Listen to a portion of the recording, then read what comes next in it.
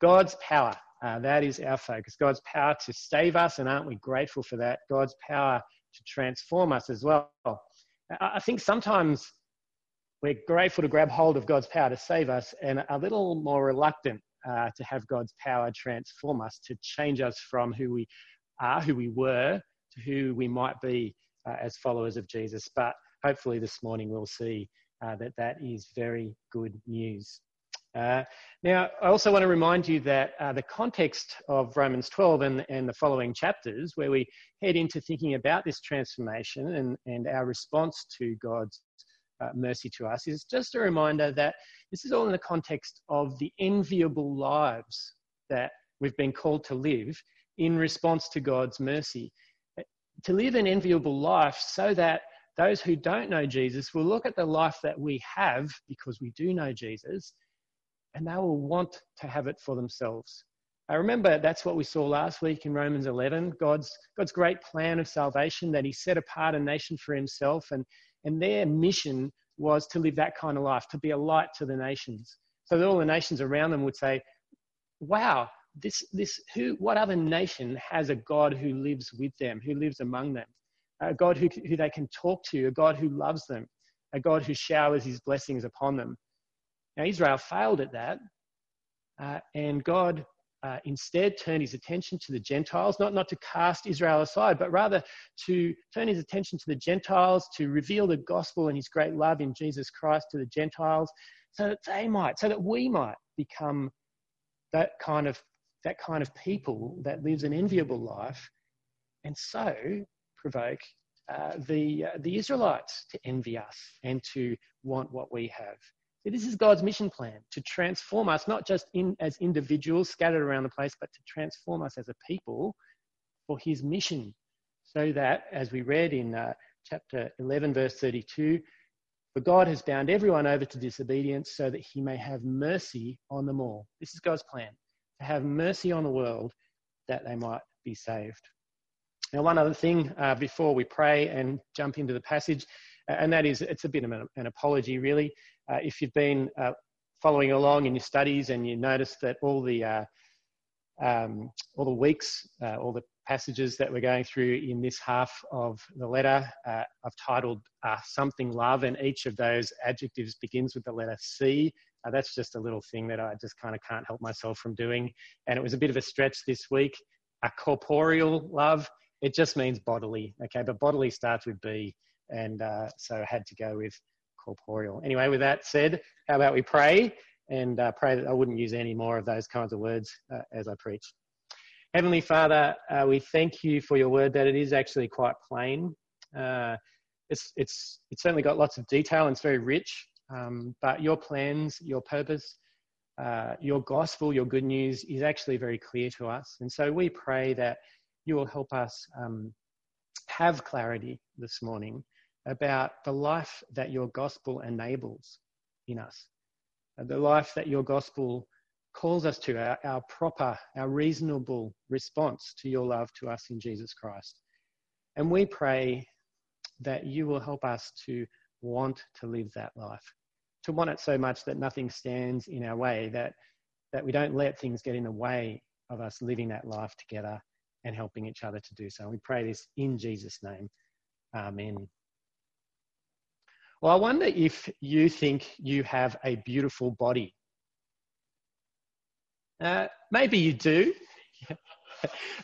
Maybe you don't. Probably you don't care. Hopefully you don't care whether you have a beautiful body or not. But you know what? Moving from Lismore in regional New South Wales to the Gold Coast, one thing that you notice is that there are a lot of people who do seem to care very much about having a beautiful body around here. In fact, all you've got to do is drive around a bit, and it's not just the people that you see, but on every street corner pretty much there is a what? Not a church, it's a gym. There's a gym pretty much anywhere the eye can see.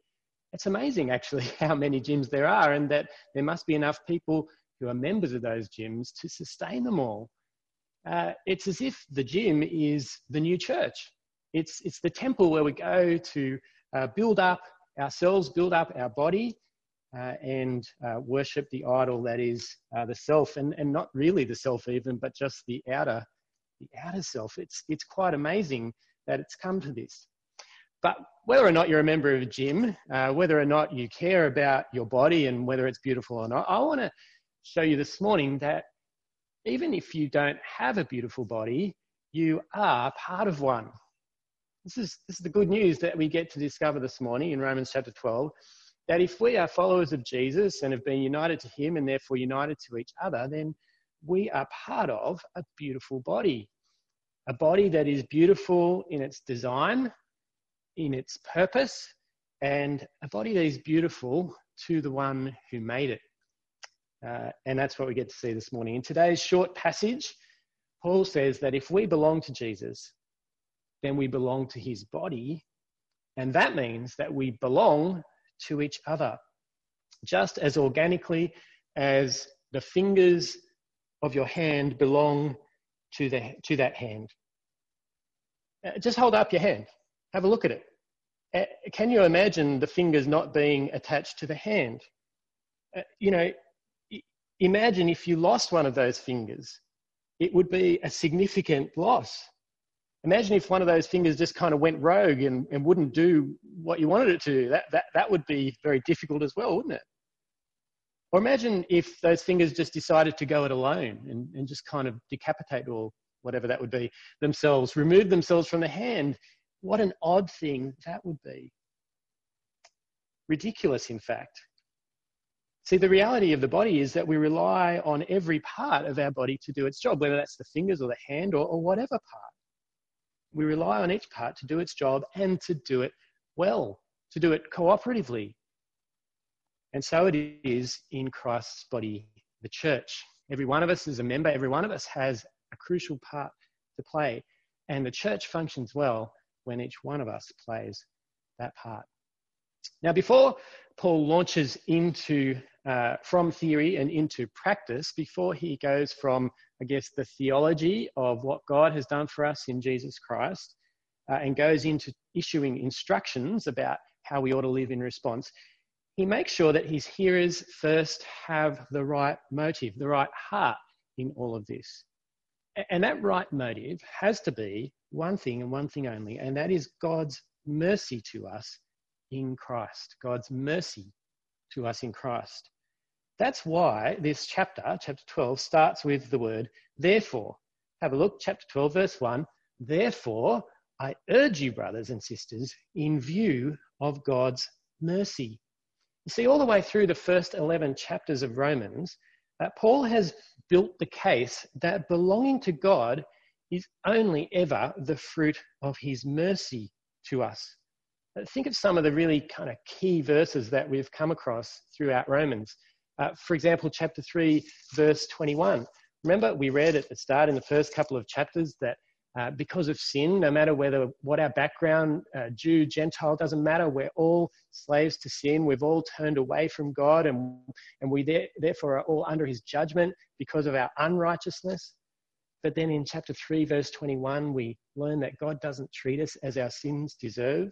Instead, we read, but now, apart from the law, not requiring us to meet the law and its requirements, the righteousness of God has been made known, and this righteousness is given through faith in Jesus Christ to all who believe. Our righteousness, our rightness with God is a gift from God. It is purely his mercy that allows us to be right before God and therefore to have access to him, to have a relationship with him. A couple of chapters over, in chapter 5, verse 8, there's that beautiful description of God's love for us. God demonstrates his own love for us in this: while we were still sinners. Do you hear the loud note of mercy there? While we were still sinners, Christ gave up everything for us. That's God's mercy to us in Jesus Christ. And it's all the way through the first 11 chapters of Romans. And so as Paul moves into talking about our response, he makes it really clear that we must keep God's mercy in view. That we can't leave it behind just because we've done with those chapters and now move on. Rather, it's like we've got to keep God and his mercy on speaker view. I don't know if you've kind of played with the different views on Zoom, how you can sort of toggle as to which one is the main screen and which one is the little box up here. You know, I think in life, too often what we do is we kind of put ourselves in the main screen and we put God and his mercy and what he's done up here in the little screen. We've got to keep God and his mercy on the big screen right in front of us, his mercy, so that when we play our part in the body, it's always in response to what he's done for us. And here's why. Here's why it's so important. Because if we forget God's mercy, then we'll hear these coming commands and instructions. We'll hear them all wrong. I reckon there are at least 3 ways that we can get them wrong. Here are 3 ways. One way that we could get it wrong is we could do what God says. We could obey, but do it in order to win God's favour. If we forget that God has been merciful to us, we could think that we have to earn our relationship with him. And so then, in that case, our focus would all be on our sacrifice. See, we're encouraged to offer, verse 1, offer your bodies as a living sacrifice, holy and pleasing to God. But if we lose sight of God's mercy, then our focus will be on us and the sacrifice that we're making. We'll say to God, look, God, look what I'm doing for you. But if we have a look back at just a couple of verses at chapter 11, verse 35, we read, who has ever given to God that God should repay them? See, God doesn't need anything from us. God is perfectly capable, and he's proven it to us, of doing everything that needs to be done to make us right, to make us righteous, to cleanse us, to offer us forgiveness, and to offer us eternal life. God's done it all. He doesn't need anything from us. He can't be in our debt, no matter how much we give to him. Rather, if we keep God's mercy in view, then our sacrifice will be a humble offering of thanksgiving to God. Never anything that is required from him to earn our salvation. It's in response to his favour, already freely given. And that's good news. So let's keep God's mercy in view. Another way we could get it wrong, another false motive that we could slip into if we lose sight of God's mercy, is to think of his commands as the difficult demands of a hard taskmaster, a God with a whip and a stern look on his face. But keeping God's mercy in view, we won't make that mistake. Because God's mercy assures us, remember, that God is always for us. God is always for us. God, remember, no matter what the circumstances we read in chapter 8, no matter what is going on in our life, we can be confident that God is always for us. He's given us his best. He's given us his son, Jesus Christ. He is for us in everything. He's not going to hold back any good thing from us. And that means that we can trust that whatever God commands of us, whatever he instructs us to do, even if it is inconvenient or difficult, and often it is, it's actually good for us at the same time. God is for us. Another way of saying this is simply that whatever God wants from us, he also wants for us. Do you get that? He does want something from us, but it is always for us as well. So there are 2 false ways that we can go wrong if we lose sight of God's mercy. But perhaps the most likely and most common result of failing to keep God's mercy in view is that we just won't love him. It's God's mercy for us that wins us over. When we realise how unworthy we are and how much he has done for us, that's where love grows. That's where God's love gets poured out into our hearts and starts to well up and starts to overflow.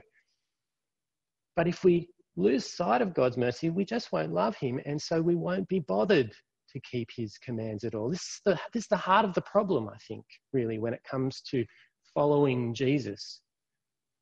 Without a heart filled to the brim with God's mercy, then what we'll do is we will grab hold of what's on offer. We'll go, forgiveness of sins, free. Great, I'll have some of that.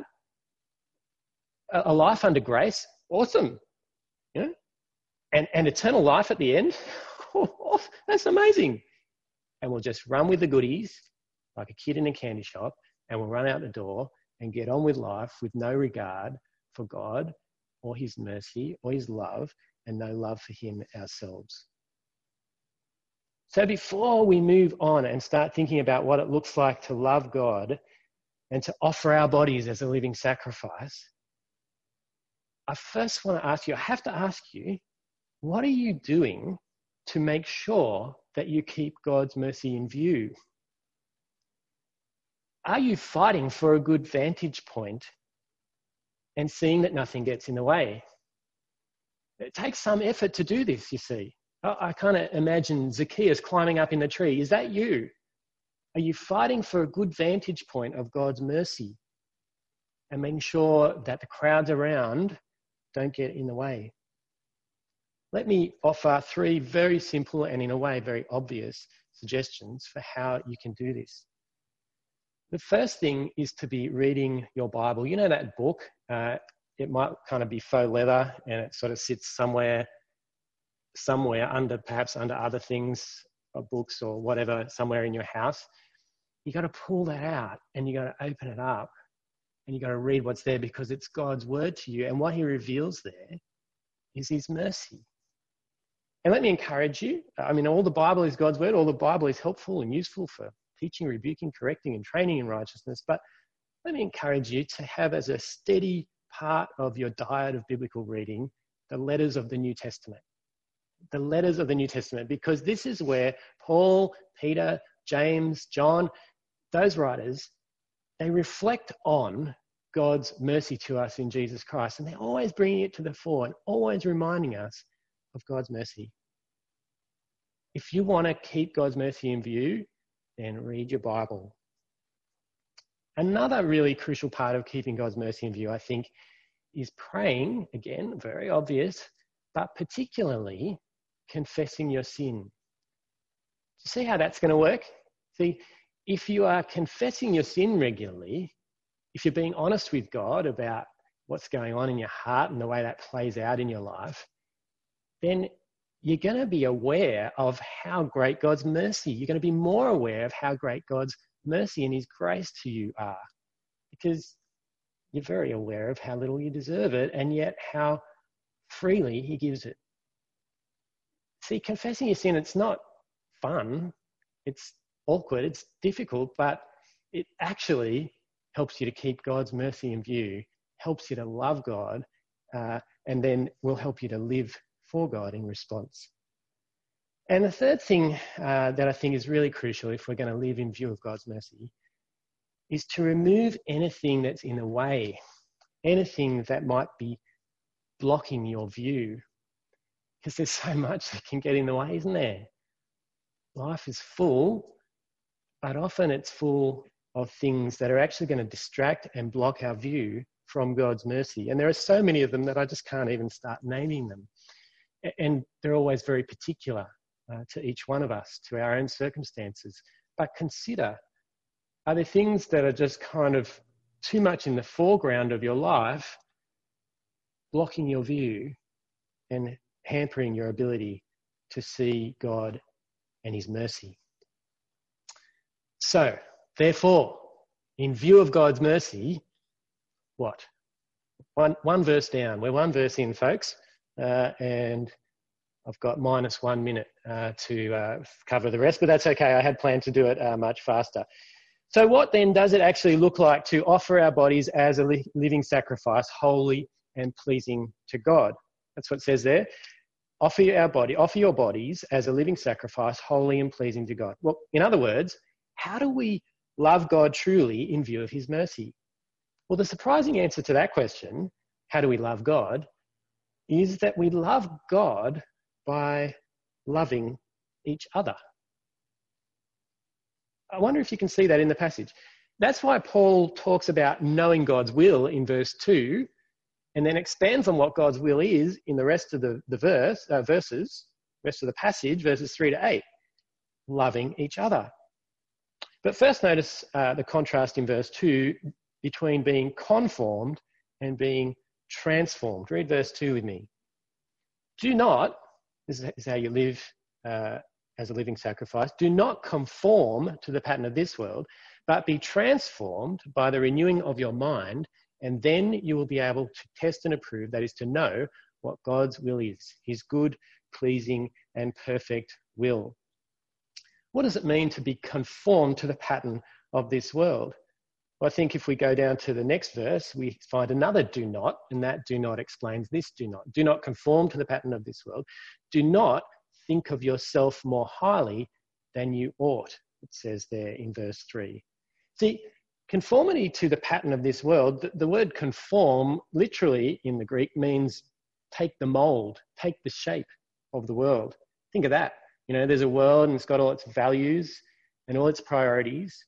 And there's a risk that living in that world, we just kind of get poured into it and take its shape. It's a real risk. But it's all about thinking of yourself more highly than you ought. That's what the world does.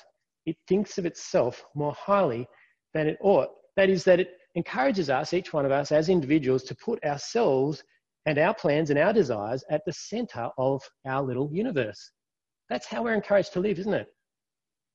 That's what it means to be conformed to the pattern of this world. We're encouraged to take on pardon my use of the English language here, but not an identity, and you'll see why I'm doing this in a minute, but a me-identity, okay? So me, we put me at the centre of our view of what life is all about. And we're all prone to this. It's our natural state. It's the pattern of the world, 7.8 billion people serving themselves and wondering why it's not working, wondering why everything is in such a mess. But instead of that, Paul urges us to undergo a very different kind of formation, a transformation. Not a conformity, but a transformation. Literally, a metamorphosis. That's the Greek word behind here. You know, metamorphosis, like inside out, the grub becoming a butterfly. A radical change from the inside out. And it's a radical change that happens when we think of ourselves not more highly than we ought, but rather with sober judgment, as things truly are. As things are, in view of God's mercy, what God has revealed to us in the gospel. That's how it happens. And when we do that, when we do think of ourselves with sober judgment in view of God's mercy to us, something amazing happens. Our world turns upside down, and our me-identity, right? Here's my M for a me. Right? Our me-identity gets turned upside down, and what do we get? We get a we-identity. You see that? This is the big transformation. Right? We turn from thinking of ourselves primarily as individuals after our own interests, and instead we start thinking of ourselves in relationship to each other, in relationship to others who belong to Jesus. And to illustrate this, Paul calls us members of one body. Now, membership here isn't like kind of being a member of a club where you kind of get a few benefits here and there. You might sort of get your number called out in the member's badge or whatever it is. But most of the time you don't it's not crucial to your identity. Here, it's an integrated view, like the body, built into the design so that the member, that is each one of us, is useless when we're apart from the body, and the body is depleted by our absence or if we're not functioning as we should. And Paul drives this home in verse 5, where he says, each member belongs to all the others. You see that? Have a look, verse 5. In Christ, we, though many, form one body, and each member belongs to all the others. Now, that is a very strong statement. Let me make it even clearer. We are owned by each other. Now, I wonder how that makes you feel. I wonder if that is, in fact, a little scary to you, to think that you are owned by your brothers and sisters in Christ, that they have a right to you, that you have a responsibility to them, not an optional one, but a necessary responsibility to live your life for the good of those that you belong to, for the good of the body, for the good of the whole. But I wonder if perhaps, as well as being scary to you, it might actually be enticing. That is, that, yeah, if you could, if others would, you would actually like to belong to a community, to a people that were like that loved each other so well that they were like a body, functioning perfectly together, each member playing its part. Now, we all know the pleasure of a body that's working well, maybe not our own, but we all know what it's like to look at a body that is in peak performance. I was taking Angus to his one and only game of hockey for the year so far, before everything got locked down. And it was over at Runaway Bay, and they've got a big athletics track there. And we had to walk past the athletics track and had a really good view of all these hurdlers practicing hurdling. Man, that is an incredible thing to watch. Just the way that they can take 5 quick strides between the hurdles and then just spring out and over those hurdles, and then again and again. And you just look at the power and the speed and you think, my goodness, that is a body that is doing what it's meant to do, or at least doing what it can do. Body and our body, that is us as a body, when we're transformed by God's mercy, can be just that kind of body. That is a body that makes the world go, wow, how do they do that? How do they love one another so well? Because remember, folks, that chapters 12 to 16 are all about God's mission that is achieved as we live this enviable life. It's not just for our own good, though it is for our own good, but it's so that the world sees how good it is to belong to the good and gracious God. And it's this kind of life in the body where we're living for each other that Paul describes in verses 6 to 8. I'm not going to go into each of these gifts in any detail, because I think that in some ways they're probably particular gifts that he is mentioning specifically for the context of the Romans, and it's certainly not an exhaustive list. Paul writes other lists in the New Testament, and they include other things, other gifts. But look at these: prophesying, serving, teaching, encouraging, giving, leading, showing mercy. Now, you don't have to just kind of choose something from that list if you're thinking about your own gifts. The point of the list is that God has given each member of the body gifts to use for the sake of the body. You have gifts that you can use. There are things that you are good at that are a blessing to the body of Christ. And God urges you through his apostle, Paul, to use those gifts, to put them into practice in view of God's mercy, to understand how you've been united to the other members of the body so that you will use what God has given you for the good of the whole. Now, I reckon that most of us want to play our part in the body of Christ, but I also know that things get in the way. Two things that I think often get in the way are selfishness and busyness. Now, that might sound like a harsh call. You might not think of yourself as a selfish person, but I think that really there's selfishness in each one of us, and being called to serve sort of provokes that selfishness within us. The reality is that it is a sacrifice to serve. We're urged to offer our bodies as living sacrifices, continual sacrifices. And it's easier not to, isn't it? It's been interesting, even though lockdown has been hard, we have heard lots of people say, I'm kind of enjoying it. And I think that part of what people are enjoying is that it's a lot easier not to have much to do with other people. To actually invest in the lives of other people is a sacrifice. It's hard to do. And folks, I want to call you out of lockdown. God's word calls you out of lockdown. It calls us to make every effort that we can to keep contributing with the gifts that God has given us for the good of the body of Jesus. Because God has made us and he has saved us and he has given us gifts not for our own benefit, but for each other's benefit and for God's glory and his mission in the world. So selfishness gets in the way, and the other thing that gets in the way so often is our busyness. Aren't we busy people? You know, you ask someone how they're doing and they'll either say they're busy or they're tired, or both, more than likely. It's almost as if, I can't remember if I've said this before, but sometimes I imagine myself walking through the graveyard of the future, and the epitaph just says, "Here lies so-and-so, he was busy." Wow. You know, what a sad thing to say. But that's what we say to each other, so it might as well be what's on our tombstone. Folks, let me tell you clearly that if we are busy with the things of this world, then what we're doing is we're just conforming to the pattern of the world.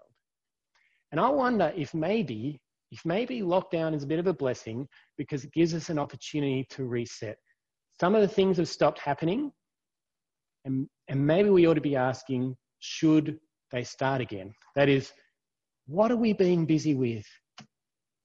Are we being busy with using the gifts that God has given us for each other's benefit, looking for every opportunity to contribute to the life of the body of Jesus Christ so that it can become the enviable body that will let the world know how good our God is? So that we will serve with the right attitude in view of God's mercy. Notice at the end of the list that Paul starts talking about how we use our gifts. That is, if it is giving, then give generously. If it is to lead, do it diligently. If it is to show mercy, do it cheerfully. You know how you serve with the right attitude? It's when you've got the right motive. When we understand God's goals for his body, and when we're serving out of the motive of mercy that he has given us. Now, you might want to know what your gifts are. Here's a few tips. What are you good at? Use that for the good of the body.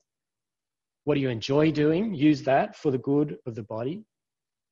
What are the needs around you? And do you have opportunity to meet those needs?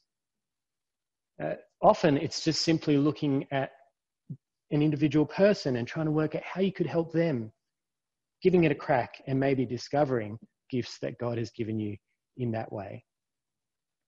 So I want to encourage you, church family, both in this time of lockdown where we're sort of scattered and perhaps feeling a bit disconnected and dismembered as the body, but also as we move back together, as we're brought back together and it's clearer that we are in relationship with each other in this body of Jesus Christ, I want to encourage you to make every effort to keep God's mercy in view, and as a consequence, to be set free to offer your bodies as a living sacrifice that is holy and pleasing to God, the only true and proper and reasonable response to God's mercy to us in Jesus Christ. You're already doing it, but let me encourage you to do it all the more, because God has been so merciful to us. Please pray with me. Heavenly Father, we thank you for your deep, deep mercy to us in Jesus Christ. We'll never understand it as we should, but help us to keep it in view, to continually revisit what your word has to say about your love for us and how much you've given for us, so that we will be motivated to live in response. So we will be motivated, rightly motivated, out of full hearts to live for each other, to live no longer, to stop thinking of ourselves more highly than we ought, and rather to see our part in the body as just kind of integral members of one great whole, so that we will serve and serve well and serve willingly, and so that your body would be built up, that it would grow to maturity, so that the world will look at us and go, wow, how is that possible? So that our answer might be because of the mercy of God to us in Jesus Christ. And we pray in his name. Amen.